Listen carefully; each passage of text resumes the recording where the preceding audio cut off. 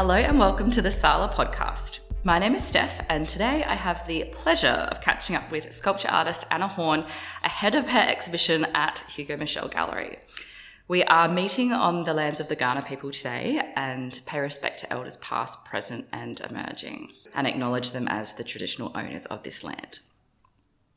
Anna, thank you for squeezing us in today. I know you're really, really busy. Hi, Steph. Thanks for having me. It's all good. I know obviously you've got lots of very exciting stuff coming up, but I would love to cast your mind back to the beginnings and ask you how you came to be an artist. Well, it wasn't a conscious choice in a way. I was a classic, went to art school straight after high school person.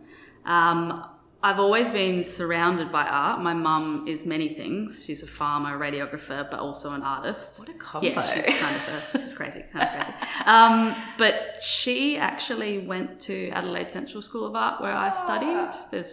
She has a sweet anecdote of going to classes pregnant with me. Oh, so you've been going for ages. Well, yeah, but when I did art in year 12 and I didn't really like year 12 much, but I did enjoy art. Yeah. But even then, I wasn't thinking of studying art at all. I actually really enjoyed photography, and I have no idea why I'm not a photographer now. I'm only 36, so I feel like maybe a medium change is coming. But I was the classic school leaver where I enrolled in a bunch of uni courses. Yeah. Biology, Bachelor of Arts, just sort of anything. And I was very undecided, and Mum said to me, just do 1 year or 6 months of art school and see how you feel about it, and it might give you some inspiration or whatever. And I don't think people realise how hard art school is sometimes. It was really overwhelming but in an exciting way. Yeah. And it does introduce you to a lot of things, a lot of processes, painting, drawing, all of that. But even then, I don't think at any point I was thinking I'm going to be an artist. Yeah. I nearly sort of fell into it. Yeah. And I did do it full time. And then by the 4th year, I was still doing it. And I didn't know I was going to be a sculptor till I think the end either. Oh, that's interesting. Yeah. Yeah, I just really was kind of going with the flow nearly. Flow is good. Flow is good. I still feel like I'm going with the flow, just seeing what happens. It's a good vibe to continue. And also we were surrounded by people who are teaching who are artists. So you were aware that it could be a professional career. Could be done. It could be done, yeah. You became aware that it could be done and that you could be your own boss and make for a living. Yeah. And I do like making things. I have an urge to make things, so... Yeah. So it just happened. I love it. Yeah. But I guess on reflection, when you think about my upbringing and... Lots of little things. Yeah. But still, I'm not even sure. I like it. Yeah. And Anna, how would you describe your practice? I know that is a really challenging question and it kind of depends on who am I talking to. Yeah, of course. Well, I'm a sculptor. I would say my medium is sculpture, which is broad in its own self. Yeah. But I always say that I'm a material and process-based artist, which sounds wordy. But all it means is that I'm interested in exploring materials and the process of making art in my studio. So I'm very much interested in play and experimentation and building things, and that leads to the artwork itself, I would say. But how I kind of only make art in my studio, and I use techniques like kind of usual sculpture techniques like assemblage and moulding and casting particularly. I'm interested in casting concrete. So those things, using those things lead to my ideas, which I'm interested in, contradictory things in sculpture. And I think it would make more sense if people could see my work. So to describe my work, I often have these cast elements which are made from molds that I sew up out of fabric, and I cast concrete and heavy kind of casting materials in there. There's already like a contradiction in that, isn't there? Yeah, so I make these soft looking objects, and then I will get someone else to help me weld a steel frame, or I make a structure, and I kind of combine different materials with these cast objects. And that's how I would describe my practice. But it is very much abstract sculpture and with some familiar elements in it, usually referencing architectural materials. And I would say I'm referencing the built world in a way. But I don't like to say anything too sort of broad and big because I want people... So hard. I think abstraction is like that. I think you need to experience it there. And it is about my process and how I got to that point that gets me to the end product. Yeah, and that's such an important thing to note, because that does separate your practice from something that is, you know, I pictured this and then I made it. You know, it's more significant than it might seem. Yeah, and also I don't do projects, so one exhibition wouldn't be about one subject. It's kind of the accumulation. My practice is one whole thing, I feel, and each exhibition kind of leads. Of course, all artists are like this in their own way, of course, but it's nice to not have like a clear bookend to one and then you know go, oh, this is going to be so different. So there's a nice flow again going through it, and it's not representational, but it's abstract, but there are familiar elements to it. Yeah. It is hard to... It's hard to... I really threw you a hard one there. Sorry. No, it's good to be able to articulate this kind of practice, I think. Yeah, it's a good struggle, worthwhile.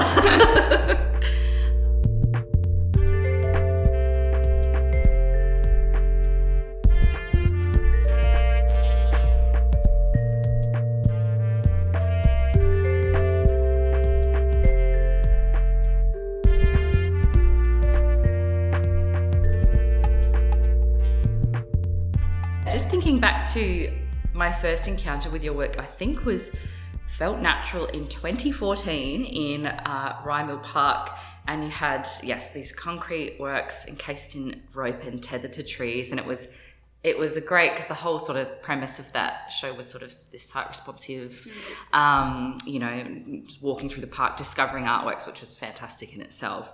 But it was as if your sculptures were like weighing down the branches in a way, and it was this great contradiction of materials.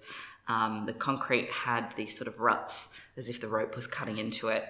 So and I still see like you were saying, that flow is still there. I don't even know what question I'm asking. I can still, you know, an Anna Horn work when you see one, for sure.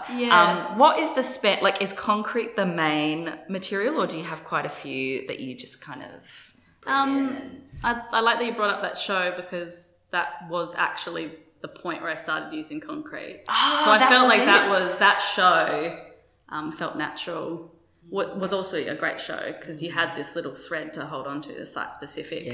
So reacting to the trees, and there was slumping, and I did have just that kind of one idea of how can I make it look like my sculpture is pulling down the tree rather than the other way around. Yeah, it was great, this tension. Tension. And I was like, well, it was outside. So I literally had this thought of what is heavy that someone can't take it away with them. Because I had to be outside for 10 days. And what looks heavy. So of course it was concrete. It was just such a okay, that's obvious. Yeah, that makes sense. And then I was like, I had not done moulding and casting for a while since art school. And it was this, I like to approach a material in this nearly experimental way and try to push its limits a little bit, or kind of take it in a new direction. So I don't always kind of look into how to exactly do something. I might have a play at it first, and then maybe I'll watch YouTube videos and try to figure out things. But that one was very much like, okay, well, I want it to look light, look heavy. So I found pool floating devices, like those kind of beach balls and the kind of donut shape. Yeah, floaties. Floaties. Yeah. And I was like, okay, well, I'm going to try to put cast concrete in those. And it was the process of trying to make that work.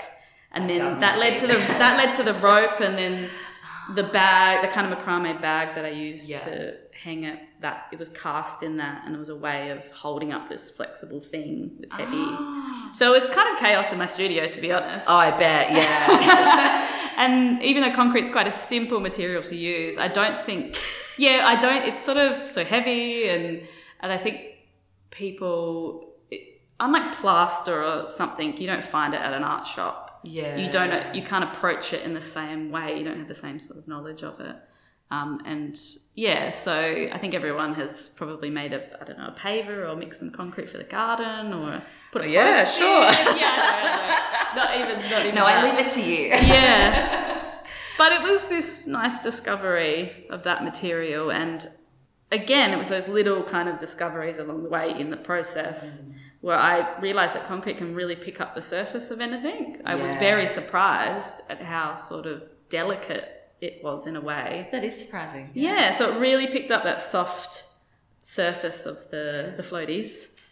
And it just created these sort of weird, lumpy, soft-looking shapes in Rymal Park pulling down with rope around them. So I re-added the rope later that I used practically to hang it. But no, that was kind of led me to using concrete a lot, really. And I'm interested in using the same materials over and over again. And I think you can create a bit of a visual language, as you said. You kind of know what my work is. Yeah. And I really think that is just time and energy and process, that you end up making your own visual language in some way because you're kind of working incrementally at the same materials and the same things. Yeah, and pushing it. And pushing it into different directions a little bit every time. So, that was the pinpoint of the concrete phase.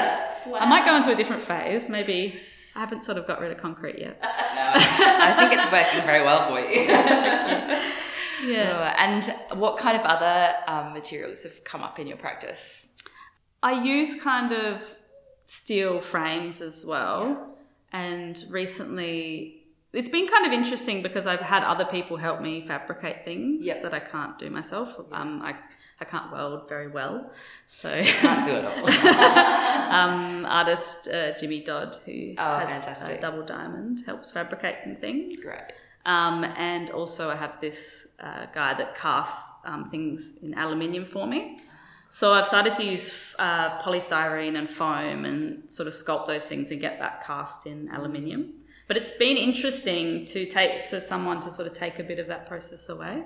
So that's been a nice step, but maybe an awkward one, because I'm very much a hands-on, need to be in the moment kind of person. Yeah, that's interesting what that does to the dynamic and your process. Yeah, but I pretty much, I guess the majority of my practice is creating the molds, like sewing up molds and creating that, and but other materials, haven't branched out too much. No, that's good. You got your language. You're on it. That's good. And interesting talking about that studio time. Do you have to get in a zone? Because if it's so experimental and you don't know exactly what you are going to end up with, and do you have any tricks or special albums or anything that you do to get in that zone, or is it sort of by virtue of being in the space of your studio that you kind of just get into that routine? I think it is by virtue of being in the space. I do find if I pass that threshold of the studio out into the real world, you go home and you think about other things and you get distracted, and of course I think about work outside of the studio, but really it is about being in that space. And as advice to anyone that wants to have an art practice, you have to be in the space, in your zone, to kind of think about it. And it is, time spent in the studio, and you might have some ideas and you see some things, or you see some connections between things. But also you need busy work, I think. Creating the molds and sewing up the molds is often busy work. Just you might be thinking, put a podcast on or one of these podcasts on. I don't know. Yes, definitely this one. And then you kind of stop and start because you'll be distracted by something else and you're using your hands to make something, and then you go, oh, I'm going to try this thing. You have a little moment. Yeah, where you try something. Yeah. So you almost have, is it kind of like having two channels running in your brain? Like your kind of hands are doing something that you kind of know what they're doing, but you can kind of tick over in your brain at the same time. I think I might be an impatient person though. I think I'm not sure I can sit down for too long. I've discovered that even though I'm sewing a lot on the sewing machine, I'll get up and like have a thought. And go off and do something. And then I'll go back to whatever kind of time consuming thing I've got going on. Yeah, so you've got to keep busy. Yeah. Sorry, I hope that aircraft doesn't interrupt too much. But yeah, I've thought about this a lot and how much I know other people might journal more or do a lot more kind of research outside of the studio before they even start a work. Yeah. But for me, it's the little discoveries I make sort of along the way. Yeah. And you I was talking about this with someone the other day, another artist, about you have this moment and you think it's like a material moment and you go, oh my God, that is it. That is it. But then 24 hours later, you're like, that is not it. Why did I even think that was a good idea? Like it's these ups and downs that are just quite... I like that too, a material moment. Yeah. That's quite good. Yeah. And I think, again, it's about that visual language I've created for myself that I can maybe see when something is working, even that after that 24-hour period. After you've waited. So I think it's important to kind of follow your gut a little bit but only because so that it's time and accumulation of time. And I guess knowing what your way of working is, if you say, I'm a bit of an impatient person, maybe just knowing that about yourself and going, this is how I work best. That's only a new discovery. I'm not saying it's true. No, it is true. I can harness it though. Yeah, well, that's a good thing. Make it a good thing. Yeah. And are there any less evident places that you do draw inspiration, like from, even pop culture or, artists from other areas like musicians or, I don't know, particular objects or movements or anything like that? Or I feel like I've thought about this a lot as well, that there are a lot of artists that nearly their whole life is about, you can see it in their art. So maybe movies they watch or music they listen to or their job or their background, family background. But for me, I do wonder what the connection is, but I do pick up little, because I'm referencing the built world and very much I feel like that's something that everyone can kind of connect to. Kind of this environment that we live in. Yeah. But for me, I have two sort of approaches for inspiration. I often watch a lot of videos of artists talking in their studios. Oh, that's interesting. Yeah, so I find that the most kind of inspiring or interesting language. So I think of Art21 videos. You can find them on YouTube. There's loads of stuff online that you can just watch artists. And I don't even necessarily I do like to watch artists I love. Yeah. Especially kind of big artists like Phillida Barlow from the UK and Alison Wilding, and you can watch them talk about their practice and I feel some sort of connection to their practice materially or process-wise. But I do even watch videos of artists who maybe our practice is completely opposite. Yeah. I don't know, I just enjoy hearing them talk about even the small things, like the little things. Yeah. Like they'll get distracted by a little collection of objects they have in their studio, or they don't really even talk about the big ideas. They talk about the small things within. It's like they feel comfortable within that space. Yeah. That space is it kind of the candor that, Yeah. I really like that. For some reason that I'm attracted to that. Yeah. But also things I find myself, cycle to work when it's not boiling hot or raining. And I find myself really noticing bits of architecture.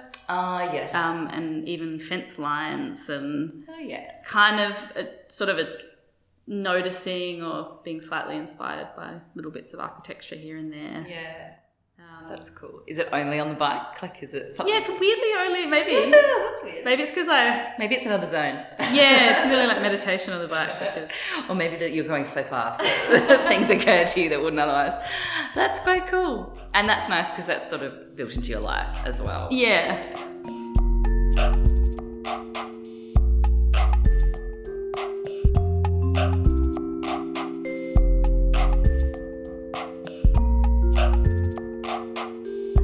Let's get to the exciting stuff. You have an exhibition coming up very soon at Hugo Michel Gallery called Colour Me Soft. Could you please tell us about that show? Yeah, it's an exciting opportunity. I love that gallery. So this show is new sculpture work, and there's going to be maybe 5 to 6 smaller works and 3 larger works in the backspace of Hugo Michel. Lovely. And yeah, I'm excited about this show. I think this show has been kind of a offshoot of 2 shows I've had recently. Yeah. So I had a few works in Neoteric yes. for the Adelaide Festival, focusing on mid-career artists, and that was a big group show. At the train station, wasn't it? Yeah, at the train station. Yeah. And that was amazing. It was a really great opportunity. And I felt like I was tapping into more of emotion in sculpture. I was trying to kind of tap into this feeling of anxiety in a way. And those works explored a few different things. So I might have, again, I don't want to kind of talk too much about the reference of something I'm looking at, like a research I'm doing or something I'm reading, because I don't think the work fully shows that. Yeah. Like, it gets so far from that. Yeah, but it was still a thread at the start. And it was kind of nearly a negative show in a way, because there was, I guess it was pandemic time, and there was coming out of it, and there was a lot of sort of anxiety in the air. And the second show was for the Centre for Creative Health. There was a small group show at Denton's on Goodger called Shifting. And it was, it was a really nice group show. And the curatorial theme was shifting, and each artist could take what they wanted from that. Yeah. And that was kind of broad and vague, but it was kind of good. It was something I could kind of hold on to and think about. And I started thinking about temporary shelters and this feeling of things. So I was thinking about the aesthetics of the built world and the feelings around how we feel about stability and instability. And, it's in this moment where, we're thinking about the environment, and we're thinking about housing, and there's all this stuff in the air about instability from all different angles. Yeah. So I really wanted to, with that show at Denton's, I really wanted to explore more of these materials about how trying to build this feeling of building up and trying to sustain something, but it might crumble, it might eventually degrade, and it's that feeling that we have, where you want a home and you want to maintain it, and you want a roof over your head, and know that it will continue but inevitably it's going to, degrade. I think it's just I'm interested in this human desire to kind of keep going, keep building up non-stop, and nearly avoid this idea that things will change and things that struggle with change. Yeah, it's almost like if you do enough, you can outrun it. So, and I guess there was a kind of a negativity to that feeling, like this like anxiety of, and I've been thinking about how sculpture work, especially abstract sculpture work, can hold an emotion and feeling through material. Yeah. So, but I wanted this show, Colour Me Soft, and it's a play on that kind of term, colour me something. Like you might say, colour me an emotion. Yeah. And and I wanted it to kind of suggest something more positive about these materials. And so I've kind of created, along the lines of that neoteric work and the shifting work, playing on those materials of architecture and temporary shelters and lots of things. So there'll be like rope and tape and bubble wrap and spray paint and very much in this like my kind of work.